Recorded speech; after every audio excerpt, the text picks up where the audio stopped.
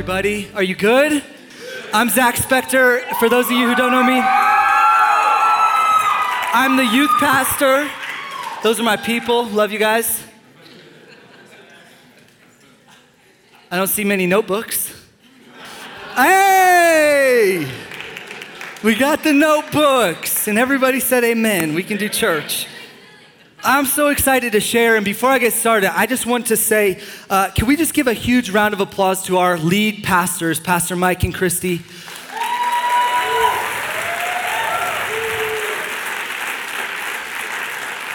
I don't think he likes when I do this, but I have to do it because I love him so much, and the example that he sets for me and for us as our lead pastor is incredible. And I told the last service, this is kind of the insider scoop. We have a prayer room right in the back, and Pastor Mike and I kind of have this competition to see who can get back there first. And can I just tell you what it does to my heart and my spirit when I try to go back there to pray, and my lead pastor is in that room on his knees praying for you guys, praying for us, praying for me. I mean, there's something about an example from a godly man, amen? And I'm just so thankful that we have a leader. He doesn't just preach, but he practices what he preaches, and he lives this thing. His integrity, his faith, it's real. It's real on the stage, it's off the stage, in his family, with his wife, with the pastors, with the staff, with our leaders, with the volunteers. Consistency. And I love you so much. You're amazing. Seriously, thank you. And it's a huge honor. A huge honor to get to speak. I'm so excited. I'm so excited. If you've got your Bible, why don't you open with me to Mark chapter 1.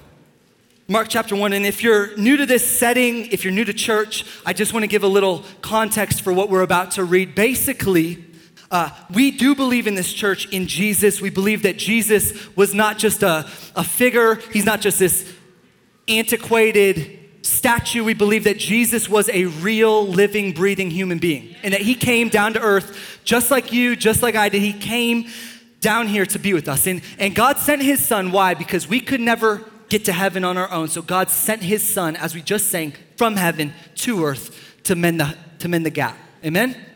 So Jesus comes, but if you're new to this, he didn't just out of the womb start doing these miracles. It actually didn't start until he was 30 years old. And right around 30 years old, his ministry or his movement begins with his baptism. And what we're about to read is the story of Jesus' baptism in Mark chapter 1. In verse 9, read along with me. It says, "In those days, Jesus came from Nazareth of Galilee, and he was baptized by John in the Jordan. And when he came up out of the water, immediately he saw the heavens being torn open and the Spirit descending on him like a dove. And a voice came from heaven saying, 'You are my beloved Son. With you I am well pleased.'" You are my beloved Son. With you, I am well pleased. When I read that, all I can think about is what's happening in this moment, you know? Like, think about the people that are watching this, seeing this, experiencing this. If I saw that happen, I'd be like, whoa! The Bible says that the heavens opened and a voice came from heaven and it said, "You are my Son in whom I'm well pleased." And this is crazy. This is a really big deal. And for Jesus, it's kind of one of these mountaintop moments. You know what I'm talking about? One of those mountaintop moments. Maybe you get married in that wedding day. That's kind of a mountaintop moment. Or maybe you get this brand new job. It's all you can talk about. It's all you can think of. Brand new job. Or maybe for some of our young people, you're walking around high school and you see somebody and you're like, "That's the one." It's not the one. That's the one. It's not the one. You're 15. That's the one. Wait until you're 30. And all the parents said amen. But it's that moment, starry-eyed, like, oh, that's the one. That's my dream job. Or maybe God speaks something into your heart. He says, "You're gonna be a lawyer when you get older. You're gonna be a doctor." For me, it was, "You're gonna be in the NBA." I'm kidding. God never spoke that over me. I'm 5'10" and white. And no limitations, though. I'm still believing in faith. And so that's what we're gonna talk about. It's a counseling session where I tell you guys my dreams and you guys tell me how stupid I am. I'm kidding. Anyways, it's this mountaintop moment, right? Like, you see that girl for the first time, you're like, oh my goodness. The first time I saw my fiance, Nicole, which we did just recently get engaged. For those of you who don't keep up via Facebook or Instagram, God bless you. It was like that for us, I'm telling you. So I kept it, I'm not gonna tell the whole story, but I kept it from her for about a month. I had talked to her parents, I talked to my parents, I talked to some of my counsel, my pastors, and my leadership, and I felt like it was a God thing, and so I go through the process. She has no idea. And I decide I'm gonna do it on this Friday, the Friday before Christmas in December, and but we're both taking classes in college, and Thursday was our last day of school, Thursday night. And so I told her, hey, for Friday, like, school's over, let's go up to Breckenridge and let's just celebrate school being out. And she's like, okay, that sounds amazing. And so I had to drive 2 hours from Castle Rock to Breckenridge with a ring in my pocket and a grin on my face. And she had no idea. And she's taking like Instagram selfies and pictures of me, and I'm just sitting there like looking out the window, like trying not to make direct eye contact for 2 hours because I'm just bubbling. And we get to Breckenridge, and I didn't tell this in the last service, but we got to Breckenridge, and I'm like, I can't keep it in. I'm like, and I told my friends and our families, they were up there, I told them, when we get to Breckenridge, it's gonna happen in about 15 minutes, so be ready, because I can't keep this in. We get up to Breckenridge, we park, and I'm walking to this spot, I had it all planned out. And she's like, I don't wanna go to that spot, babe, I'm really hungry. Like, I'm really hungry. And I was like, babe, we're going to the spot. And she's like, I'm really hungry. Like, can't the spot wait till after lunch? And I was like, babe, we're going to the spot. You know, like this is the moment. And I do it, and it's amazing. It was the most exhilarating moment maybe of my whole life. And it was a lot of this. It was that mountaintop. And I even looking back on it, I have this thought, man, I wish I could live on that Friday. You know, I wish the rest of our lives could be that Friday, that engagement day, that wedding day. I wish it could be that moment you see that girl or that boy for that first time, the moment you get the dream job. You know, you get the dream job day one. I've been dreaming of this my whole life, only to find out a few weeks later that life isn't actually lived up here on the mountaintop. Life isn't actually lived right here on the mountaintop. Even for Jesus, the Bible says that the heavens opened and the voice from God said, this is my son in whom I'm well pleased. You know? And it would be really easy if our Bible read that immediately from there, Jesus went and did miracles and signs and wonders. But that's not what happens. The Bible says in verse 12, the very next verse, it says, the Spirit immediately drove him out into the wilderness. If you're taking notes this morning, I've titled the talk this morning, the message, Wild, Wild Wilderness. Wild, Wild Wilderness. I ripped it off of what I thought was a Will Smith song, only to get corrected by people more experienced than I am, that it was cool and something. What's his name? Does anybody know? Anyways, to me, it's Will Smith. And that dates me, but it will date our youth even longer. They're gonna come up to me after service and say, I thought Will Smith was an actor. I'm gonna say, yeah, before you were born, Will Smith sung songs, you know? But this whole mountaintop experience, it reminds me of the movie Lion King a bit. You know that moment where Mufasa and even Rafiki takes Simba up onto Pride Rock, and he holds him up in the air. You know what I'm talking about? If you haven't seen it, we've got the clip. Why don't you watch it?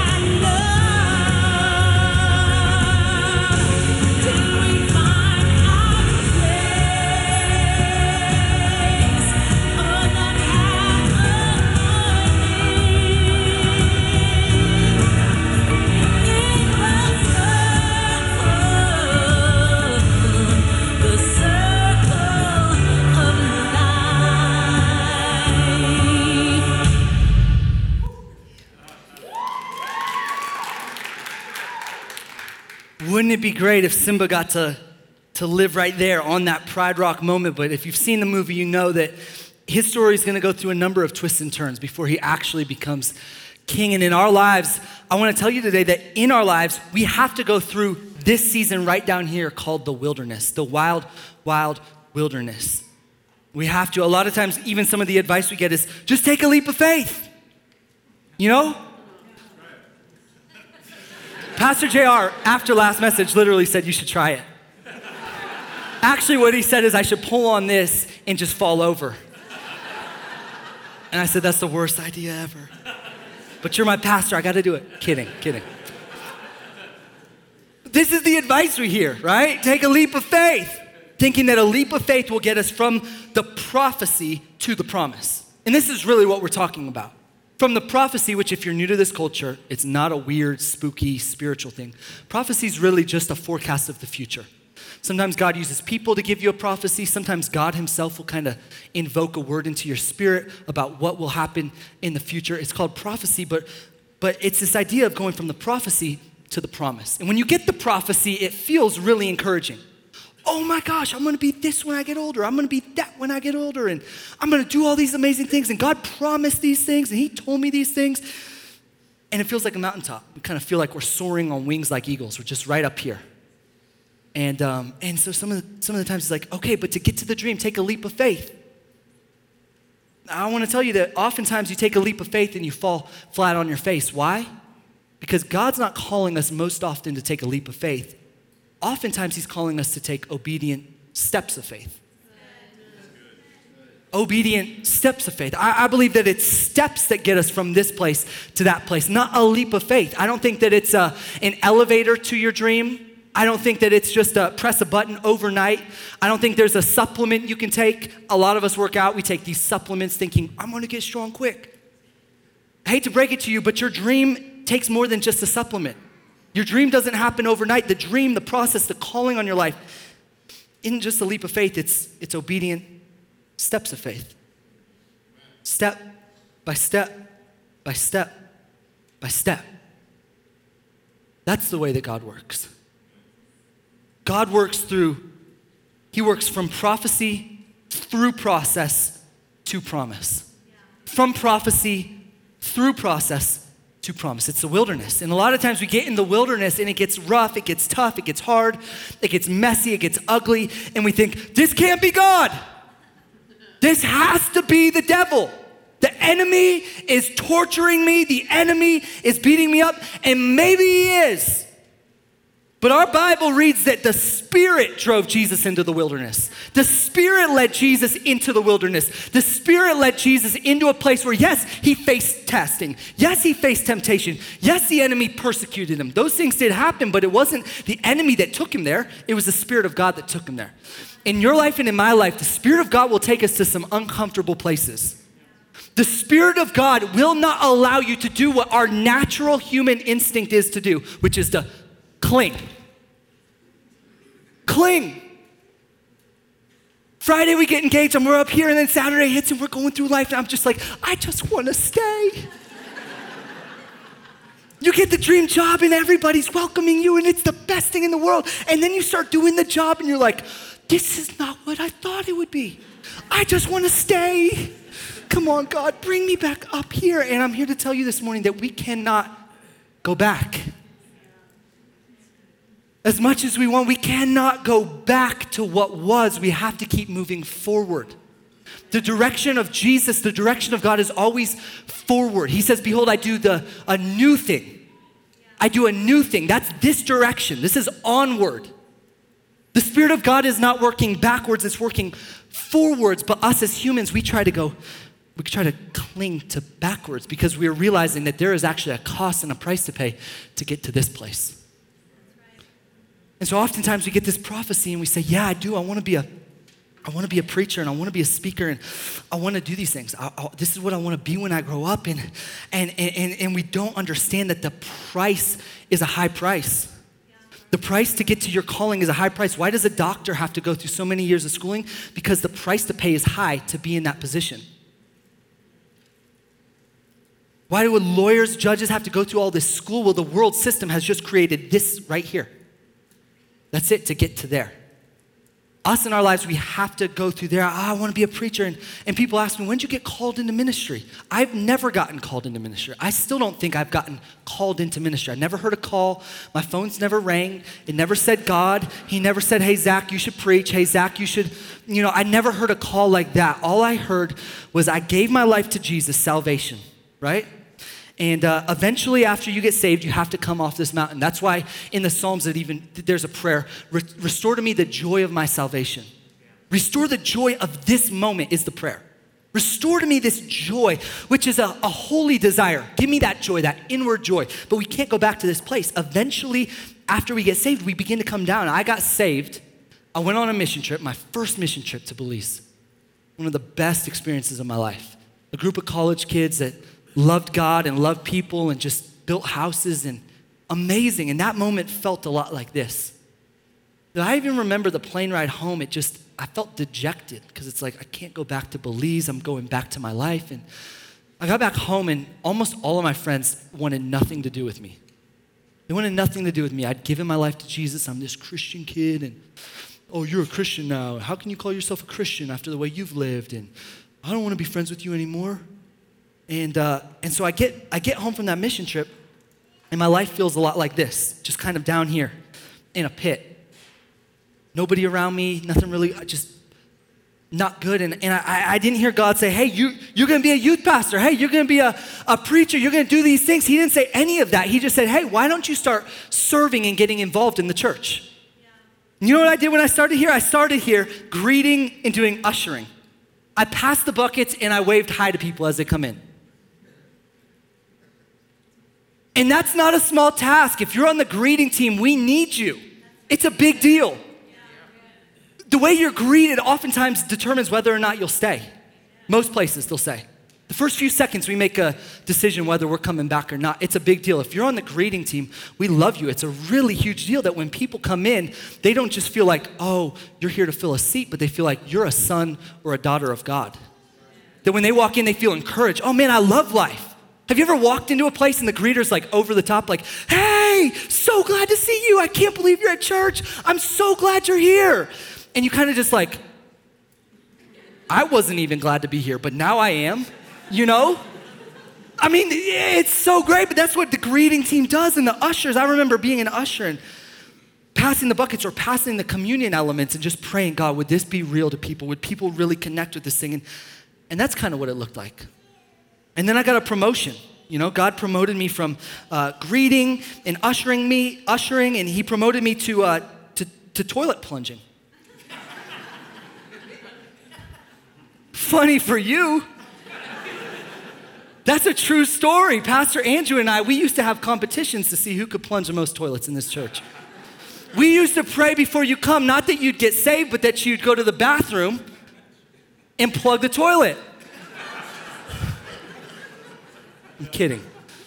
We used to send girls into the bathroom. Hey, tell us if there's a toilet plugged up. Is this gross? You ready to leave? This is my promotion. Greeting, ushering. Okay, why don't you plunge toilets? I said, sure, God. That's kind of what it looks like to get from here to there, though. It's just being obedient to whatever God asks you to do. It doesn't matter if it feels like it's going backwards. It doesn't matter if it looks like it's going backwards. It just matters that you're being obedient. All I have control over is the process, being faithful to the process, being faithful to God. He handles the promise. He handles this thing. I can't do this. Are you kidding me? I'm not that gifted. I'm not that talented. I'm not that good at anything. Seriously, we're not that good. I think God looks down at us and he says, really? You think you're going to get up there by yourself? Good luck. You know what I mean? He's asking for our partnership. He's asking for collaboration. He's asking for us to just start taking steps, but to get to a place in our journey where we realize, God, I need you. God, I need you. I think he's waiting for us to get to this place right here. Waiting for us to get just along the journey. We come down off the ladder and we start walking and walking and walking and taking these steps of faith, being obedient, whether it looks big or little, taking these steps. But then we get to a point where it's like, God, I can't do this anymore. I literally believe he gets us to a breaking point in our spirit where we're like, God, I can't do this anymore. And it's at that moment where us as Christians, we can either go backwards or we can fall on our knees in our faces and say, God, you're my everything. And you're enough. Whether I get up there or not, you're enough. Whether I get there or not, you are good. Whether I get there or not, I will love you. Whether I get there or not, I will serve you. Whether I get there or not, you deserve the glory and the honor. You are worthy of all adoration and all praise. Whether I get there or not. We got to get to a place where we let go of these things and just say, God, I'm in it for the long haul. If I end up 90 with nothing to show for my life other than being faithful to God, faithful to my wife, and faithful to my family, then so be it. Thank you, Lord. If that's all my life amounts to is I was faithful to God and faithful to my family, then yes, that's it. That's a life well lived. That's a well done, good and faithful servant. That's what that is. But in this wilderness season, we get so caught up with, I gotta get to the top and I gotta make the climb. And this is American culture and this Western culture where it's like, and we end up in a place a lot like the Israelites. You know, this idea of wilderness and prophecy to promise with the wilderness in between, it's all throughout the scripture. There's so many illustrations in the Bible of this playing out. You look at the Israelites, they are in slavery to Pharaoh in Egypt, crying out that God would deliver them, and he finally does. You know that passage where God splits the Red Sea and they walk through and then he closes the Red Sea and Pharaoh and all his people die and they're free at last. Only to read just a little bit further and realize that they're complaining the entire time. They get to freedom and complain, at least in Egypt we had food, at least in Egypt we had water, at least complaining. In a journey for the Israelites, the scholars say should have taken between 11 days to a month, ended up taking 40 years. 40 years. 40 years to get from here to there when God said, this should take about a month. That's being pretty lenient. Like this journey should take a month. It took them 40 years. What are we talking about this morning? We're talking about the wild, wild wilderness, being obedient in this season so that what should take you only 11 days doesn't take you 40 years. I don't want to get to being 70 years old and thinking, God, that should have taken me like a week. I've been living with this for 40 years. There are addictions in our lives that God says this should be broken in a matter of moments that we live with for 40 years because we're complaining and we're bitter and we're not being obedient in the wilderness.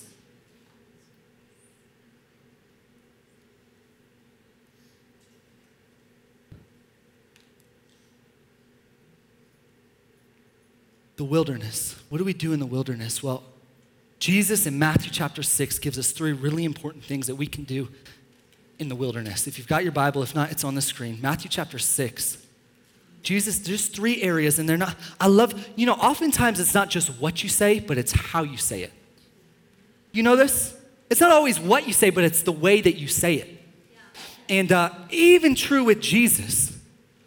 I mean, obviously what he says is of utmost importance, but even the way he says it, I love the way he says these 3 things. He says in Matthew chapter 6, verse 2, he says, thus, when you give to the needy.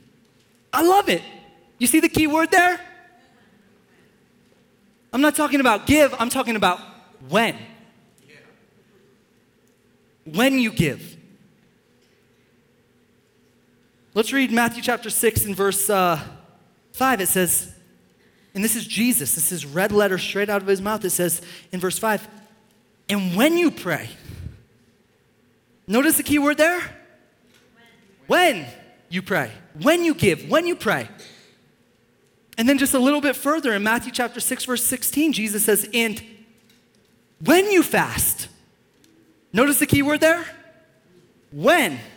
I love that we have a church that celebrates prayer and fasting, that makes a big deal of it, that does it regularly, but devotes specifically these next 2 weeks to prayer and to fasting. Why? Because it's Jesus' command. And what Mike said is exactly true. Praying we kind of subscribe to. Giving we can kind of subscribe to, but Well, once the word fasting is mentioned in church, it's like, oh yeah, I didn't hear him say that. The church is doing a prayer and fasting? I didn't hear that one. I didn't hear Pastor Mike give the announcement about the prayer and fasting. I thought he just said prayer. Only to realize that it's the prayer and fasting that's gonna get us from here to there. This is not just, this is the teachings of Jesus. When you fast, and I love what Mike went on to say about fasting food. And we're not here to be condemning or to judge you. You fast what you feel like the Holy Spirit's calling you to fast. But the biblical example, at least the one laid before us by Jesus, is fasting food. It is. Read about it in Luke. In the wilderness, it says that he ate nothing and he was very hungry. You don't get very hungry by fasting an iPhone. You get very hungry by fasting food. That's the example Jesus lays before us, and we're not condemning. Fast how you feel called to fast. Listen to the Spirit, but it is a big deal to offer something that cost you. What did David say in 2 Samuel? He said, I will not offer to the king that which cost me nothing. So when we fast, let's make a big deal of this. Why? Because it's a big deal to God. It's a big deal to Jesus. And fasting got Jesus through the wilderness. Fasting, and I honestly believe it's one of the keys that we are missing out on. And if we begin to operate in it and do it, we would begin to see movement in our walk with the Lord. If you're stagnant in your walk with the Lord, I think you ought to participate in this fast with us. And it's a big deal because we're a family. You know, it wouldn't really matter if Christianity was a Lone Ranger sport.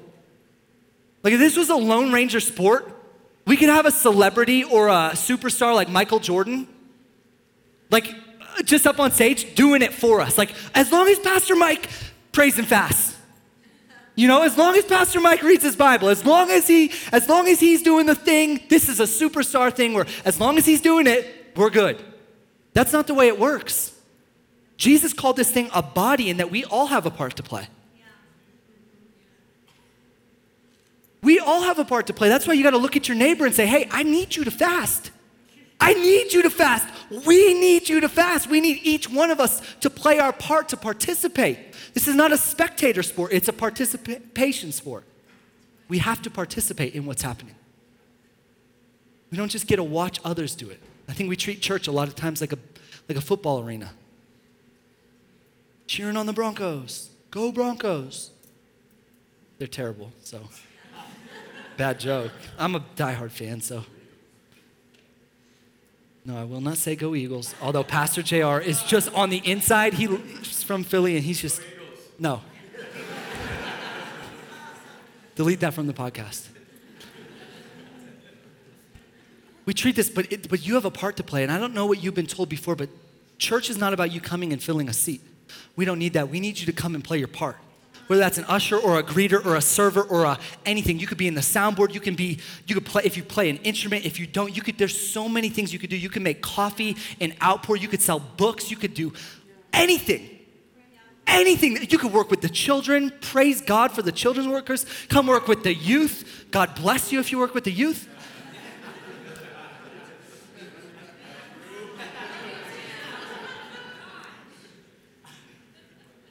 There's a part for you to play is all I'm trying to say, and I'm saying we're a family. We're all in this together, and I think of church a lot like a family dinner table. Yeah, maybe what you bring is just the vegetables, but we need vegetables. But what if you were responsible for the steak and you had no idea and the whole family table is waiting for you to bring your part to the table? What if this whole thing is just waiting on you to give your part? You to sow your seed. You to give what God's given you. What if you're the missing link that we just need you to step in? I remember in basketball, growing up, I was always kind of, I don't know how to describe it. I guess I would say the word bossy. A little bit bossy. I have a younger brother who's taller than me, stronger than me, and little better looking than me maybe. And he's watching right now on the podcast. Hi, Jay. Or on the live stream. But I would always boss him around. I don't know why. It's older brother syndrome, I guess. And I remember my mom. We would hang out in the basement and we'd play games and, whatever. And she would occasionally open the door really quietly, where we can't hear the door turn. and open it and put her ear downstairs, only to hear her oldest son being bossy to Josh. Josh, do this. Why aren't you doing that, Josh? I don't want to play that game, Josh. We're playing this game, Josh. Only for me to hear, Zachary J, quit being so bossy. You're going to have no friends.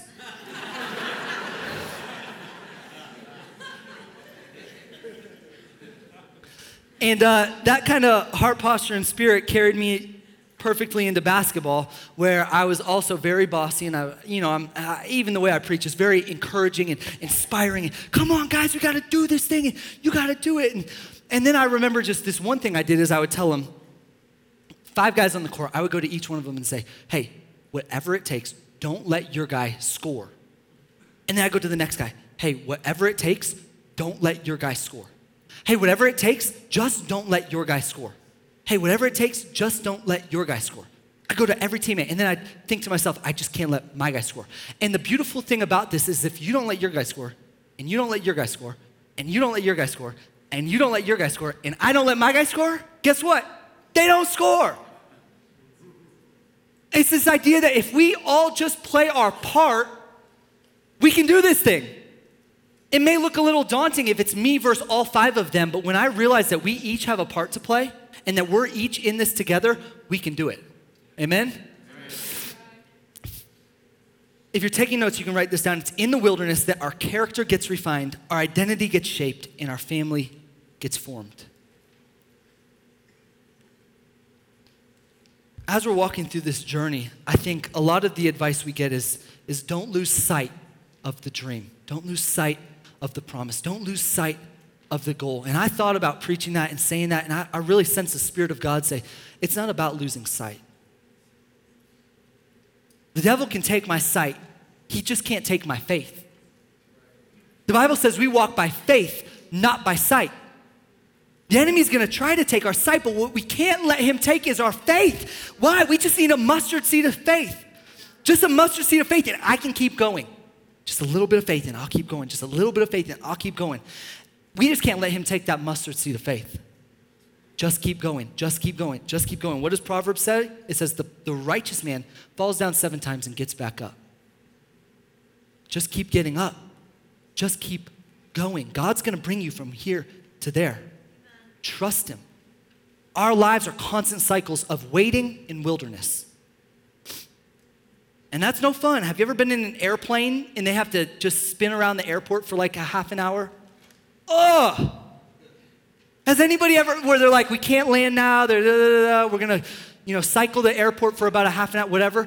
I'm just so frustrated because I can see the destination, but I just keep waiting and just keep waiting and just keep waiting. And I think a lot of times our lives feel just like that. We can maybe see it, but we just keep waiting and just keep waiting and just keep waiting. And it's like, God, why can't we land the plane? Hello, do you even know what you're doing? And his response is, yes, I know what I'm doing in your life. Will you trust me? Will you be patient? Will you be persistent? Will you be diligent? Will you just keep going? Will you just not give up? Will you just hold on to hope and faith? Will you just take courage in the midst of this wilderness, in the midst of the battle? The worship team can come back up. I'm gonna close with just this story. For my 21st birthday, I was telling my friends, hey guys, my 21st birthday, I want to climb a 14er. And it, a lot of times the idea sounds a whole lot better than actually doing it. You know what I mean? And for my 21st birthday, we climbed Mount Elbert, which happens to be the biggest one, at least in Colorado, I think. And so we're talking about it, it's a few weeks before my birthday, and we're planning it. We're gonna camp the night before. It's gonna be amazing. And it felt a lot like this. We were so excited and confident, and this is gonna be amazing. We're gonna climb this 14er and that view, and when we get up there, it's gonna be so great. Can you imagine what it will be like when we get up there? That's what we're telling each other. Can you imagine it? It's gonna be so cool to be up there. And so then the days go by, and we decide, we're ready, we're going, and my birthday's coming up. It's August 10th, and we go and we camp. And we wake up that next morning, and it's freezing. And we look at each other and we're like, I don't want to do this. what seemed like a really good idea up here, now the morning of doesn't sound like such a good idea. Luckily, I'm surrounded by some faith-filled friends that said, we gotta do this, gotta do it. And so we do it. We set foot on this journey and we start going. And actually out of the 6 of us, I didn't say this last service, out of the 6 of us that went on the camping trip, only 4 of us hiked.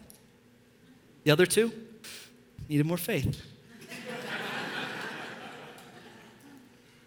So we set out on this journey, taking steps, climbing this mountain. And we get not even a quarter of the way up this mountain, and I'm like, and I'm native, and I'm, guys, I don't know if we should do this thing. I think we should just go back. It's my birthday. Like, come on. Can we go back down? I'm just breathing. Do we have to? They say, yeah, keep going. Just keep going. So we keep going, and we're yelling at each other at one point in this journey. I'm saying, I can't believe you talked me into doing this. And they're saying, we didn't talk you into doing this. This was your idea. It's your birthday. You made us do this. And we're just going back and forth, yelling and arguing and tired and sweating and whatever. You know what it's like, and this is kind of like what our lives look like. We get into something, we get into life, we get into a job, we get into our families and stressed and overwhelmed, and we're just kind of wandering in this season. But then we began that final climb. And we started climbing up to the top. And this thing that we had set out to do was finally happening. We're finally getting to the top. It's final steps. And we get there all the way to the top of Mount Elbert. You know what's waiting for us at the top of this mountain? Nothing. Absolutely nothing's awaiting me up at the top of this mountain. Nothing. No chocolate fountain like I thought there'd be. Not even a Gatorade bottle. Nothing, man. There's one little cardboard sign that says, you've climbed Mount Elbert, that you get to hold up and take a picture of yourself. Cardboard. Good job, you did it. You made it. Right? It's like, what is the reward when we get to this point? When we get to our dream, when we get to our goal, when we get to that promise, what is the reward? Is it actually being up here, having a cool view? Is that really the reward? Or is the reward everything that happened right down there on the journey? Maybe the reward isn't even this place. Maybe it's about us being shaped and fashioned, informed right here in the wilderness. Looking back down, I was like, man, and we had this story and we did this thing. And I remember when I yelled at you. You remember when you yelled at me? I remember when I threw my candy bar at you because I was so mad at you. Do you remember that? Do you remember when I wanted to give up and you literally pulled me by the shirt and said, we're not giving up? That's our faith walk. That's our journey. That's our story. That's what God is all about. He's all about the process, all about the journey. If he gets me there, great. But if he doesn't, oh well, this is enough. God, you're enough. This journey, this process, it's a joy and it's enough. You, God, you are enough. Amen? As we close this morning, I want us to stand up on our feet. We're going to sing one last song in response to close. I just believe that God wants to give us courage, wants to give us hope, and like we talked about, just that mustard seed of faith to keep going. It's not give up when the going gets tough, but to press in and to press through. So if you'd close your eyes as we go into worship, I just want to speak over. I really feel like and I said this last service, I still sense this, that there's somebody, maybe you're a businessman or you've started a company. I really sense in the area of business that somebody's on kind of that last leg, about to give up, and I really feel like the Spirit of God is saying, hey, don't give up. Just keep going. Just keep moving. Just keep trusting. Just keep believing. I sense even stronger for a couple in marriage that are on the brink of divorce. I even sense a husband or a wife thinking that it will be better in the next man or the next woman or in the next marriage, and God's saying, no, it doesn't get any better than me. God himself is your portion. And God wants to give you hope, he wants to give you courage, and he wants to give you faith to keep going in your marriage. Don't give up. The clock's still ticking. Your heart's still beating, and God's still moving. Don't give up on your marriage. Don't give up on your spouse. I sense some parents with some teenagers. I know where my parents were when I was a teenager, crying and weeping and praying because I was what looked like so far gone, only for God in his infinite faithfulness to come and bring me back into the fold, into the family, and now he's using me for his glory. Don't give up, parent. Don't give up on your teenager. Don't give up on God. Don't give up on what he's doing. Don't give up on his story. He is faithful. He who promised is faithful. That's what the Bible says. He who promised you is faithful. He will redeem your young person. He will redeem their story. He will rescue your marriage. He will restore your finances. He will be your redeemer and restorer. Amen? Come on, so let's take courage as we sing this final song. Let's allow the Holy Spirit to do what he does best. And that's to give us faith, to give us hope, to be our comforter, and to remind us of the promise. Jesus, as we go into worship, help us to receive the download of faith, the download of hope, to not give up. Help us to see beyond our circumstances and to see you in heaven.